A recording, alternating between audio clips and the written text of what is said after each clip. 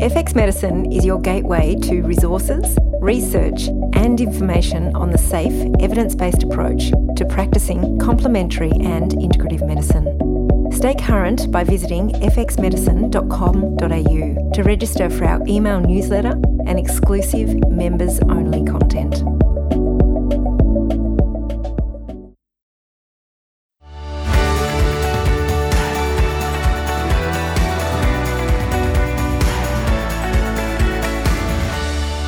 Welcome to FX Medicine, bringing you the latest in evidence-based, integrative, functional and complementary medicine.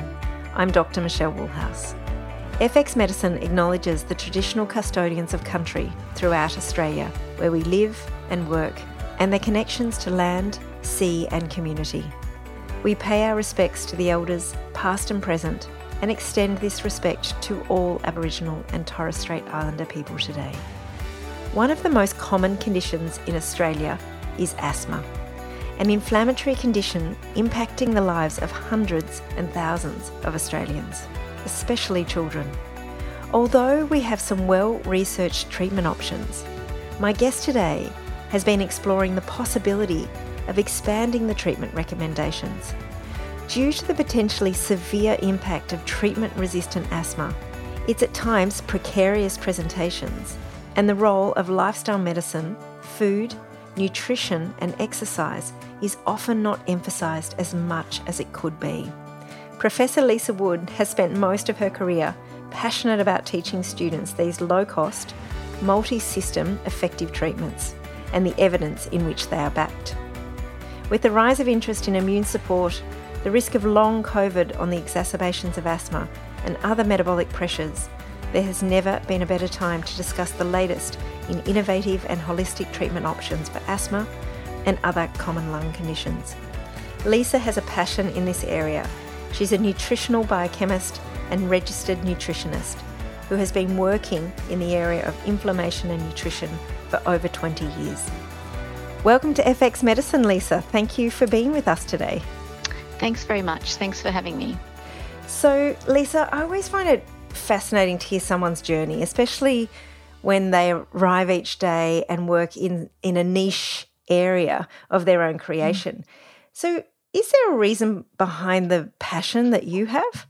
Yeah, well, that's a really interesting question. I think that one of the driving forces for me was I did my PhD in cystic fibrosis and I was studying the airways and how nutrition could affect the airways in cystic fibrosis. And as I was working in that area, I came to discover that there was actually not a lot of information about nutrition in any airways disease. And particularly in the area of asthma, there was some work that came out that showed that over 50% of people who have asthma were modifying their diets to help better control their disease. But there was actually really no information as to what they might do. There were no dietary guidelines for people with asthma, and there was very little scientific evidence to show how you could modify your diet to help manage your disease. So seeing that there was that really big gap in knowledge there, that was really what encouraged me to develop a research program to help try and meet that need. That's amazing because we strongly connect things like cardiovascular disease, with nutrition. And asthma is such a prevalent problem, but there seems to be this real disconnect between some of the major diseases that we look at and nutrition. Why do you think that is? And we're going to get into what the role is. Yeah, so I think one of the things is that people don't intuitively think of what's happening in their lungs being related to what they eat. So when you eat food, you obviously digest food and, it goes into the bloodstream. And I think people can conceptualise that would then affect your heart, for example. And people are familiar with the idea of, fatty foods clogging the arteries and leading to cardiovascular disease. But I think people see as the lungs as being more distant. But the important thing is that as soon as something enters the bloodstream, it actually is in the lungs because the lungs are highly vascularized and the blood is constantly circulating through your lungs. So that's actually not true. The lungs are very close to what you're eating just through the bloodstream. But I think that's one of the reasons why people don't intuitively get the link.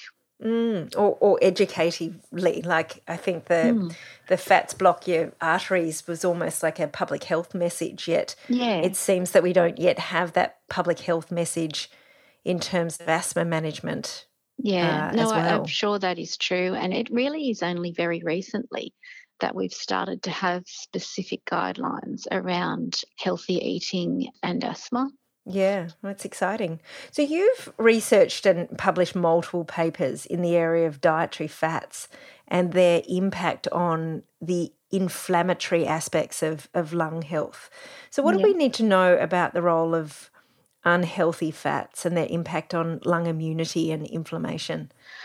Well, one of the most fascinating studies that we've done was when we recruited a group of people with asthma and we got them to consume a very unhealthy meal. So it was a meal that was high in fat, also high in other macronutrients. It was essentially 2 breakfast burgers and 2 hash browns.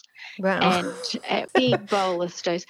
Well, I know. And it's funny, though, that amongst the people that participated in this study, probably half of them thought it was really gross and the other half thought it was great, being permissioned to eat this. Maybe we should this research big meal. that. So they consumed this meal and then we monitored them over 4 hours. And this is an example of what I was saying. You know, as soon as you eat something, it is in your lungs. It's in the bloodstream and then it's straight into the lungs. And within just 4 hours, we found that their airway inflammation worsened. And so, and airway inflammation is, of course, the underlying pathology of asthma. That's what causes asthma because it's got this inflammatory pathology.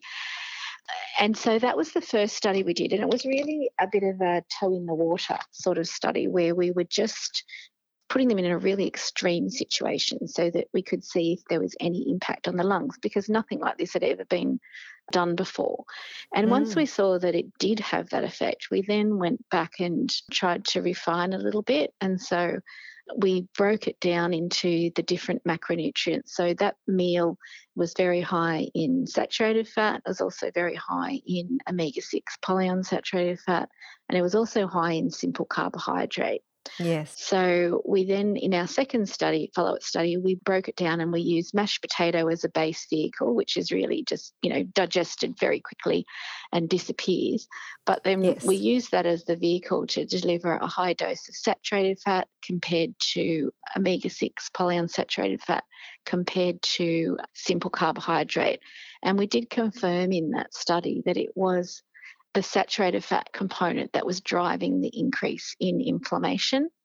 And we found some really interesting results. So people often don't understand how fat could actually cause inflammation. And it's been discovered that their immune cells have receptors on their surface. And when those receptors bind with different invading pathogens, it causes those immune cells to become active and release inflammatory mediators.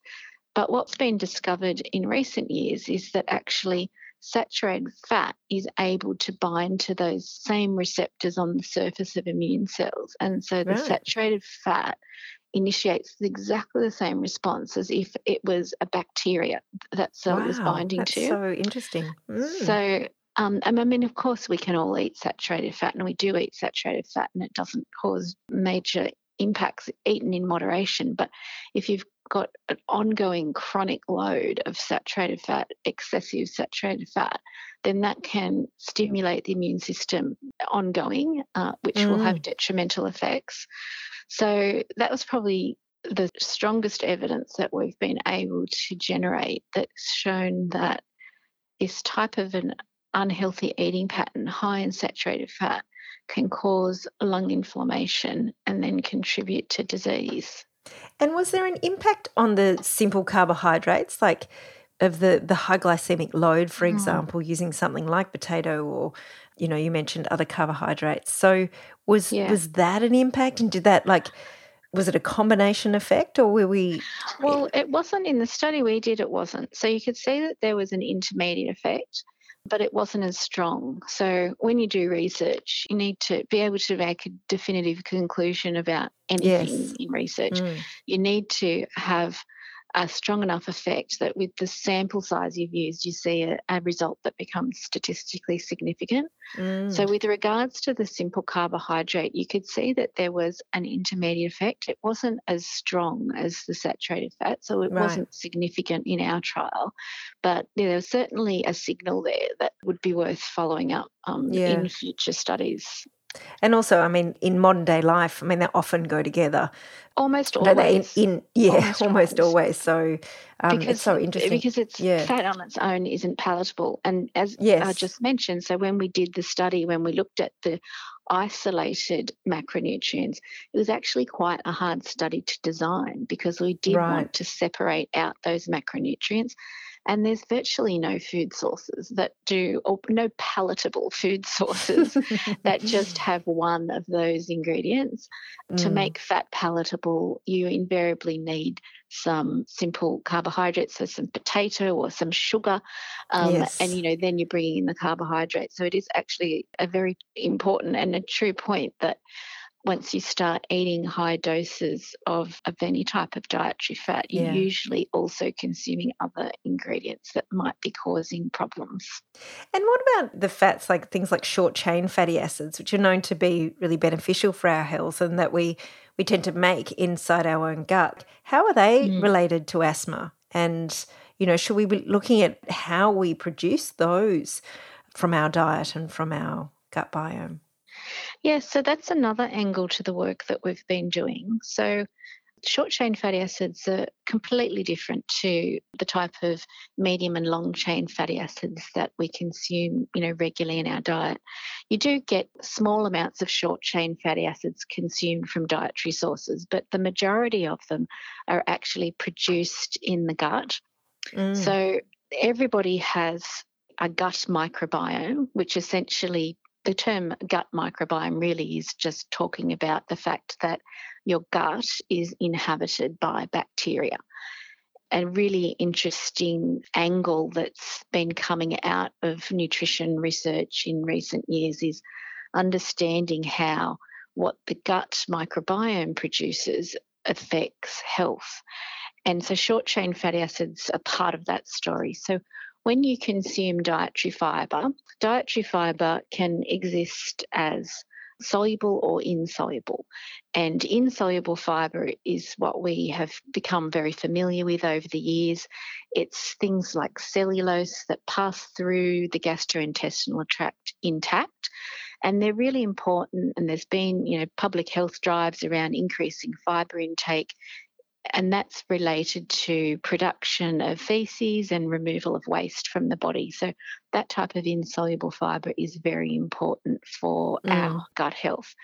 But soluble fibre is important for quite a different reason. So soluble fibre is partially or completely digested once it gets to the large intestine where all of this bacteria resides. And it's broken down into smaller components. So things like short-chain fatty acids, and those fatty acids can then move back into the bloodstream. So some will be absorbed in the bowel, some will be picked up and taken out of the bloodstream in the liver.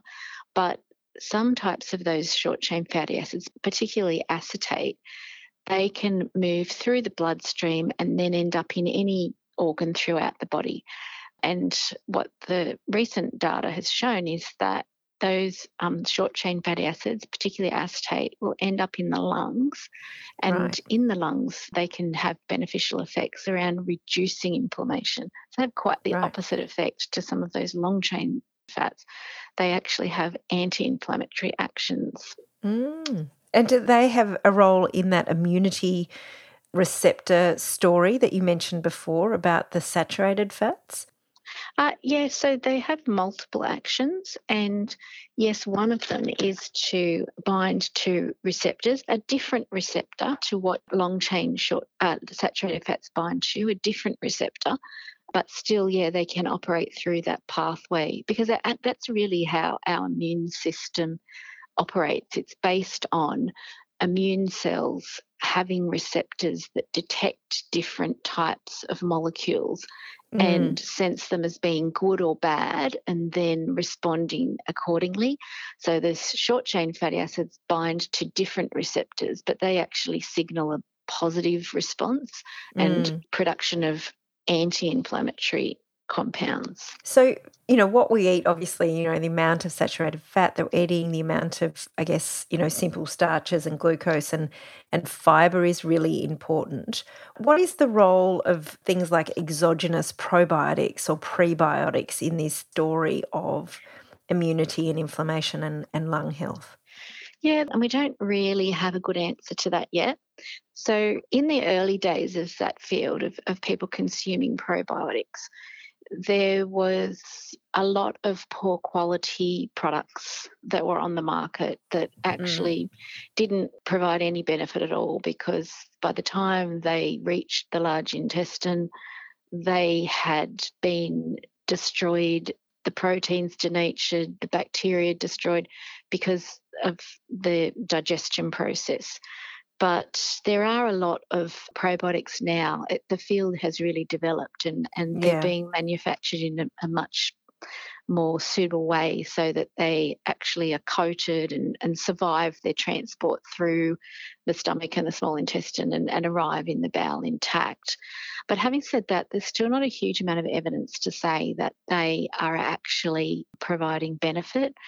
So it's really a mixed, some people would really advocate for the use of probiotics. Others would say they're not particularly useful and the scientific literature is, really quite mixed.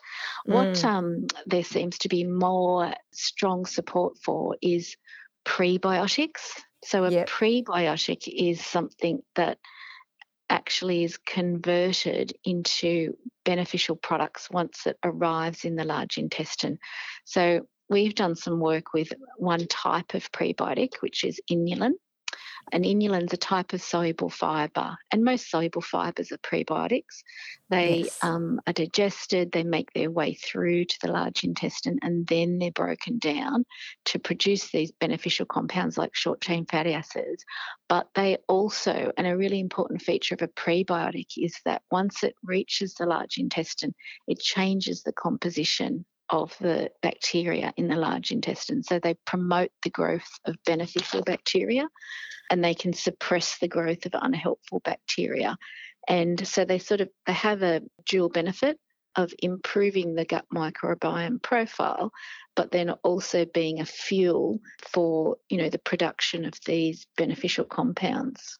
And what about things like essential fats, like, omega-3 and omega-6s and GLA, Yeah. using in things like asthma? What's the research telling us about that? Because I know historically, in the naturopathic world and integrative medicine world, we've often used a lot of omega-3s and used those oils in a particularly anti-inflammatory way. Yeah. So it's really interesting. So omega-3 fatty acids, I guess as a starting point, I'd say they absolutely wouldn't be damaging for you to use omega-3 fatty acids. And certainly there's some diseases and conditions where there's a lot of evidence for benefit to the point where there's recommended intakes. So, for a cardiovascular disease, for example, rheumatoid arthritis, there's also quite a lot of strong supportive evidence. So that, they're definitely not a negative thing. And, for anyone taking omega-3 fatty acids, they're quite likely to be beneficial on some level because of their Yes. anti-inflammatory properties. But if you're asking about specific evidence in asthma, there really isn't a lot there yet. So there's been some systematic reviews, Cochrane reviews, that have looked at omega-3s for fatty acids and haven't been able to say that there's conclusive benefit from using omega-3 fatty acids, but at the same time, they can't say that they're definitely not helpful. It really comes down to there hasn't been enough research to test that question properly. So my advice would be, yes, we can't recommend it as a definite approach to improve disease, but quite likely that may come in the future. Okay, well, that's something to look out for. And there's a bit of talk around the lung biome and other biomes like the vaginal biome and skin biome and all of these other kind of biomes to kind of create this holistic picture.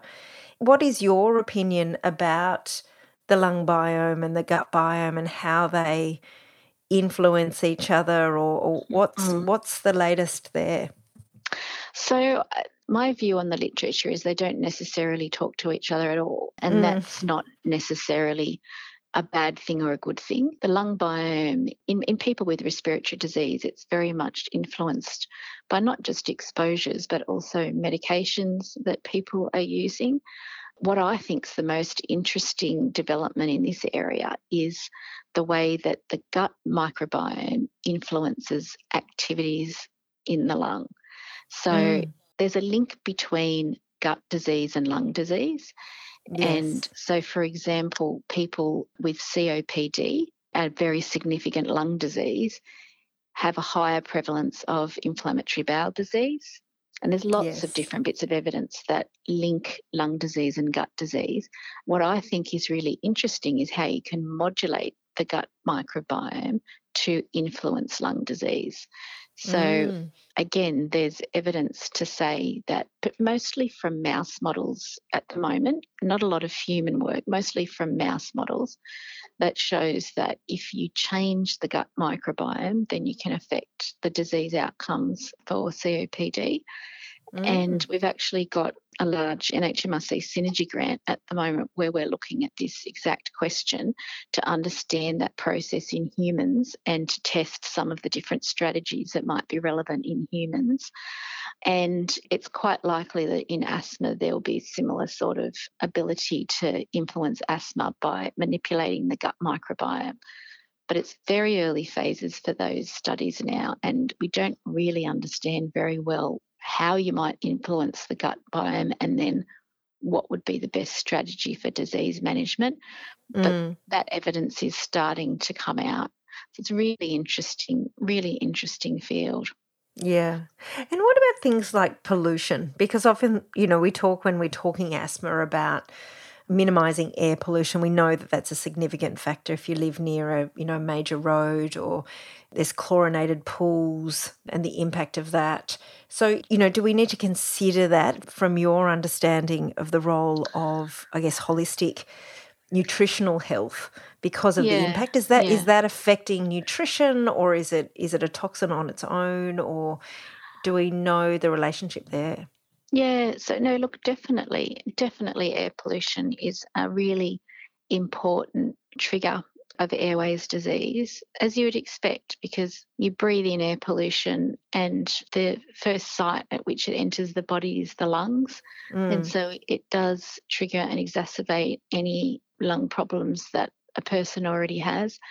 There's lots of data around showing that areas that have high levels of air pollution, asthma is worse. People's chances of having an asthma attack are worsened, and those effects are even more important in children. In Australia, we're very fortunate that we don't have very high levels of air pollution, and so for that reason, a lot of the work where this has been shown comes from heavily populated cities in the US, and we just don't have the levels of air pollution that they have. But it certainly is important, and for people in specific situations in Australia, as a population, we don't have high levels of exposure. But, if people would be living near main roads, for example, then they may be impacted. And so it certainly is something to consider. That environmental influence, it certainly does worsen people's airways disease. And there's a bit of evidence that's been generated that shows that by improving nutrition, that can provide a strategy to protect against the damaging effects of air pollution. Yeah. So high antioxidant diets, high fruit and vegetable diets have been shown to be protective. So that certainly is if someone's because sometimes effects of the environment aren't necessarily within an individual's control to eliminate potential exposure. So having a dietary approach to protecting against the problem is really helpful for people. Absolutely. It's so empowering too, because often it feels a bit disempowering when you've got so much pollution that's out of your control. And so it's nice to kind of be able to switch the locus of influence back to oneself. Yeah. And with the hygiene hypothesis, which has obviously been alive and well for a long time, is that still something that we really consider in terms of long-term asthma risk or incidence, or have we moved on from the hygiene hypothesis per se? So the hygiene hypothesis, I think we've not necessarily moved on from it, but I think we've evolved our thinking.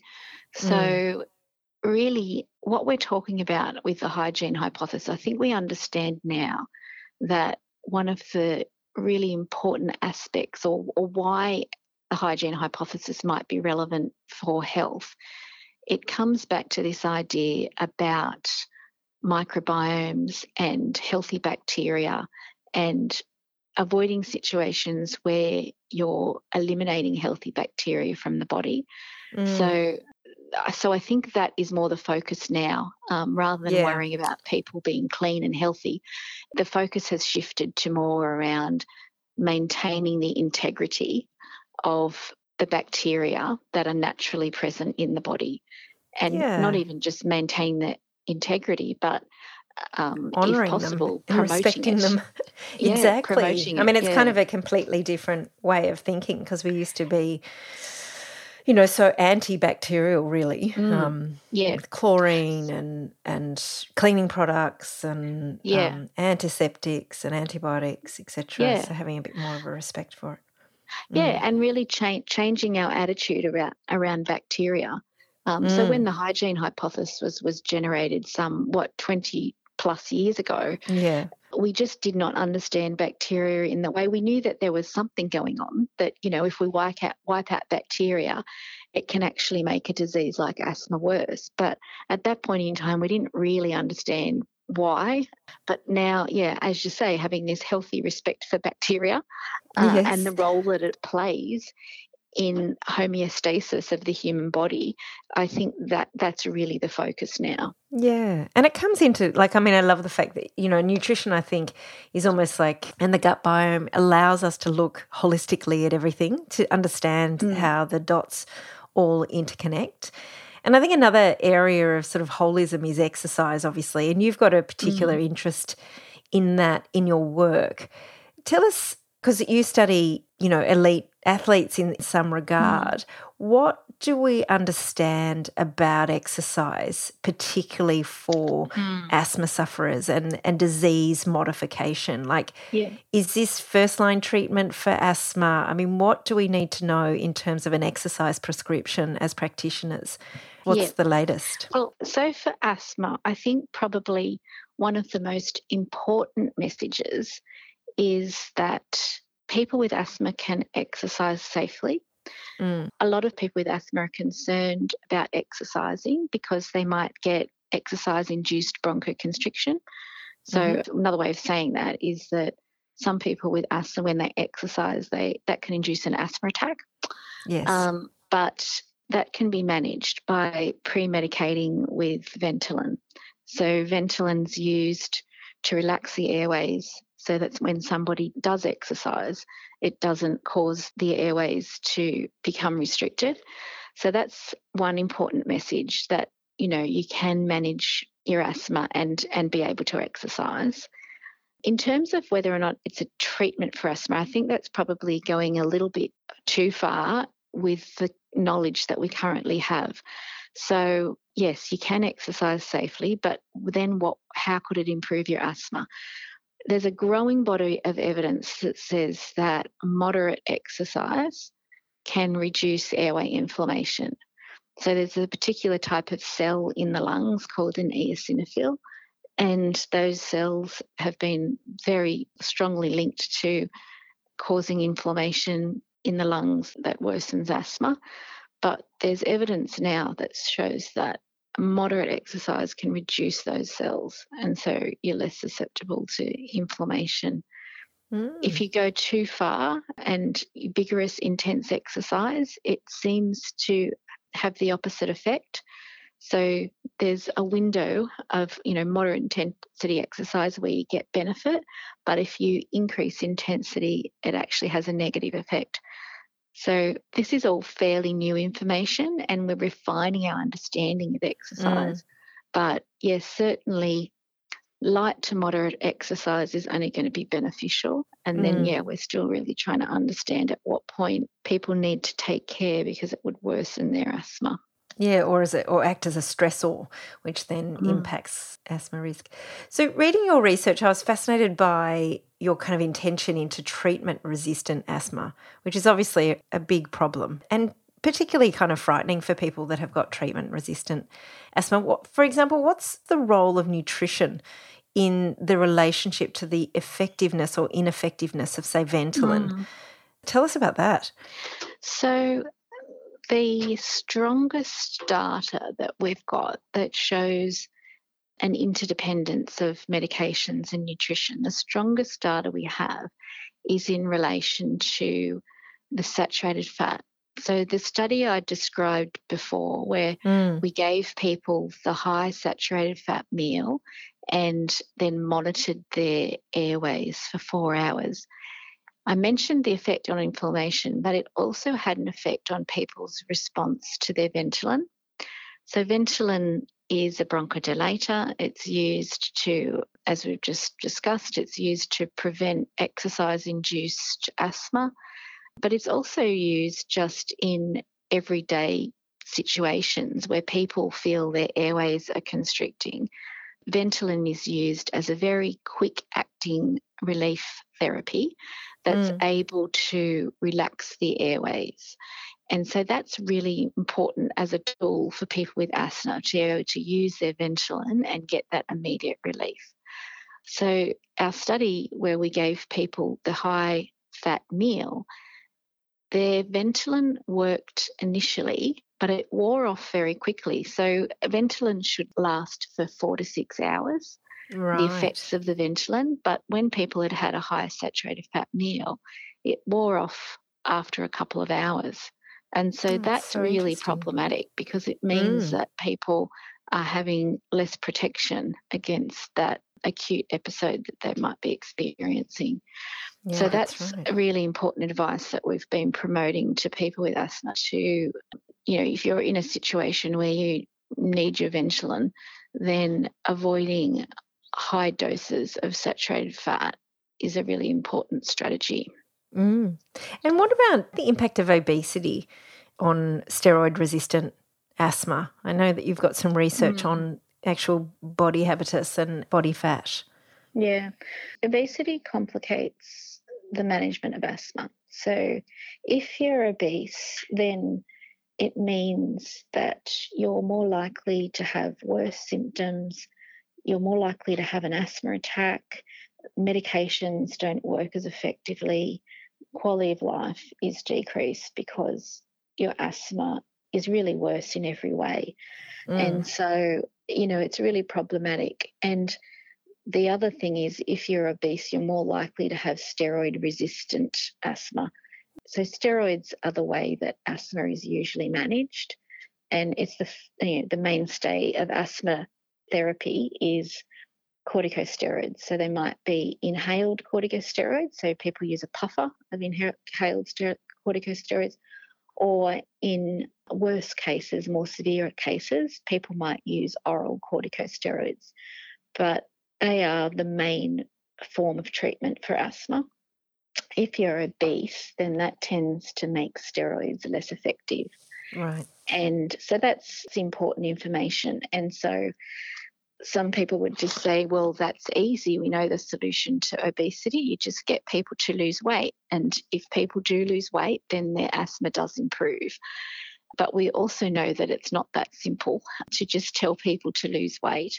So we are working on strategies, different types of medications that might be able to be used to help manage obese people better. And it's not very well developed at this stage. A lot of work's being done to try and come up with better medications that can be used to manage obesity. And we also are running a trial in our centre at the moment where we're trying to come up with lifestyle strategies that can also help. So assisting people in their weight loss journey, tailoring weight loss strategies, tailoring exercise strategies, so that there's a package of tools that people can use that are tailored to their own individual needs and their preferences that will enable them to be successful with their weight loss. So we haven't given up on that as a strategy. We do think that's an ideal strategy to actually manage the problem of obesity rather than just using another medication. And that, of course, has benefits not just for their asthma, but also for a range of other cardiovascular diseases, disease and etc. Yeah. So we haven't given on that as a strategy, but there's a lot of work to be done there. Yes, a big challenging area, isn't it? I know that actually you dig down deeply into the role of obesity and the role of the adipocytes and the role of the inflammation. Like, what do we need to know as practitioners in that realm to help us really understand the pathophysiology of obesity and how that relates to asthma? Well, obesity, we've been trying to understand the physiological effects of obesity. So there's a bit of an attitude at the moment that, people who are obese should embrace their bodies and love their bodies, and they absolutely should. But what we've been focusing on in the lab is really understanding it's not just about appearances. It's about what's actually happening to the body when somebody's obese. So when somebody gains weight, the tissue, the adipose tissue that is there to store fat, it changes its function. So it's not just a fat storage tissue. It turns into a very inflammatory tissue. So the adipocytes become engorged with triglycerides, and they reach a tipping point where that actually sends danger signals, and cells start moving, inflammatory cells, immune cells start to move into that tissue. They become active and start releasing these inflammatory mediators. And because obesity isn't a passing thing, it's there day in, day out, week in, week out, year in, year out, that chronic release of inflammatory mediators from the adipose tissue starts to damage different organs in the body. So it does contribute to just about every chronic lifestyle disease that you can think of. It's worsened because the adipose tissue is promoting the production of these inflammatory mediators, which then damage the different organs. So I think that it's really important to remember when you said, advice as practitioners, I think it's really important to remember that obesity is a very complex condition and there's psychological aspects to it, but there's also physiological aspects of obesity that we can't forget about. And so we need to keep pushing for people to try and reach and maintain a healthy weight, because that will prevent these secondary effects of obesity where you start developing diseases, such as cardiovascular disease, diabetes, but also something like asthma. Yeah, it's fascinating that, because we often miss out on that lung component, don't we? And you started out your research career looking at cystic fibrosis, and obviously you found there was a connection between nutrition and that's a really unique disease with a really interesting kind of lung and gut interface, and then sort of moved on to asthma. But you mentioned a little bit about COPD. Is there other things about, because in general practice we see a lot of chronic lung, chronic bronchitis, COPD, emphysema, or even, a mixture of all of that. How are you extrapolating that information in terms of overall or holistic lung health to conditions such as that? And are we moving into that space? So, whilst they're all different diseases which you list there, they all have a similarity in the underlying pathology. So they all involve inflammation. And you can even extend it beyond those lung diseases, because not just those diseases that you've mentioned, but also things like cardiovascular disease, diabetes, some cancers, they all have this underlying inflammatory pathology. So the dietary strategies that we've been studying in asthma are essentially their generalized approaches to reducing inflammation in the body. And the source of the inflammation might be different. So, obesity is a source of inflammation, but so is exposure to air pollution. So they're two different triggers, but they are all causing inflammation. And so the key strategies that we've been able to identify for asthma are increasing fruit and vegetable intake, which gives you a high antioxidant intake, a high fibre intake, also avoidance of high saturated fat foods. They're some of the key strategies we've identified for asthma, but they all target inflammation. And so they're all strategies that are relevant to those other lung diseases that you mentioned, as well as other lifestyle diseases, such as cardiovascular diseases and diabetes. So none of the strategies are really sort of earth-shattering, oh, gee, I didn't know fruit and vegetables were good for me. But what we've been doing is really gathering the evidence to say, well, yes, but did you know that they're not just good for you as a generalised approach to eating, they are actually specific mechanisms by which they will help you manage your asthma.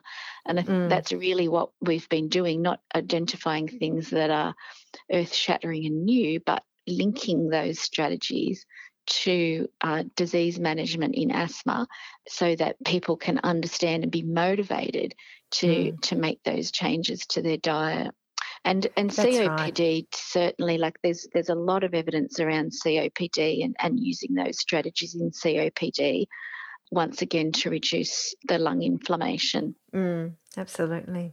It's such an exciting space, and I think, as much as you say, like it's not like we didn't know the power of fruit and vegetables prior to your research, but more actually creating the narrative and the story so that practitioners can really support their patients in delivering that message early on in their asthma journey, and prioritize early on it too. Yeah, that's right. Because emphasize it, prioritize it, really make it a very important message. And most practitioners that are seeing these patients, they've got multiple problems, and there's only a limited window of time to actually spend with them to talk about strategies, to manage their health. But what we're really hoping is that people will see this evidence and say, okay, well, I do need to make a chance to talk about my patient's weight problem, or we do need to make a chance to talk about, what are you eating? Are you eating enough fruit and vegetables? Because it's not just something that should be pushed aside. It really is. It should be very central to managing their health. Yeah, absolutely. Oh, what a wonderful message. Thank you so much, Professor Lisa Wood, for coming on the show today and discussing lifestyle medicine and lung health and really not only the opportunities for treatment but prevention and how everything interconnects. And I think from a practitioner's perspective, some of your research has really, embedded the confidence to really promote and emphasise and push forward the narrative of how important lifestyle is for chronic lung conditions and what a difference it can make. So I know that you're doing the most amazing work in this space, and it's so important and very appreciative as a community. So thank you so much for coming on the show. Thanks for having me. Thank you everyone for listening today. Don't forget that you can find all the show notes, transcripts and other resources from today's episode on the FX Medicine website. I'm Dr. Michelle Woolhouse, and thanks for joining us. We'll see you next time.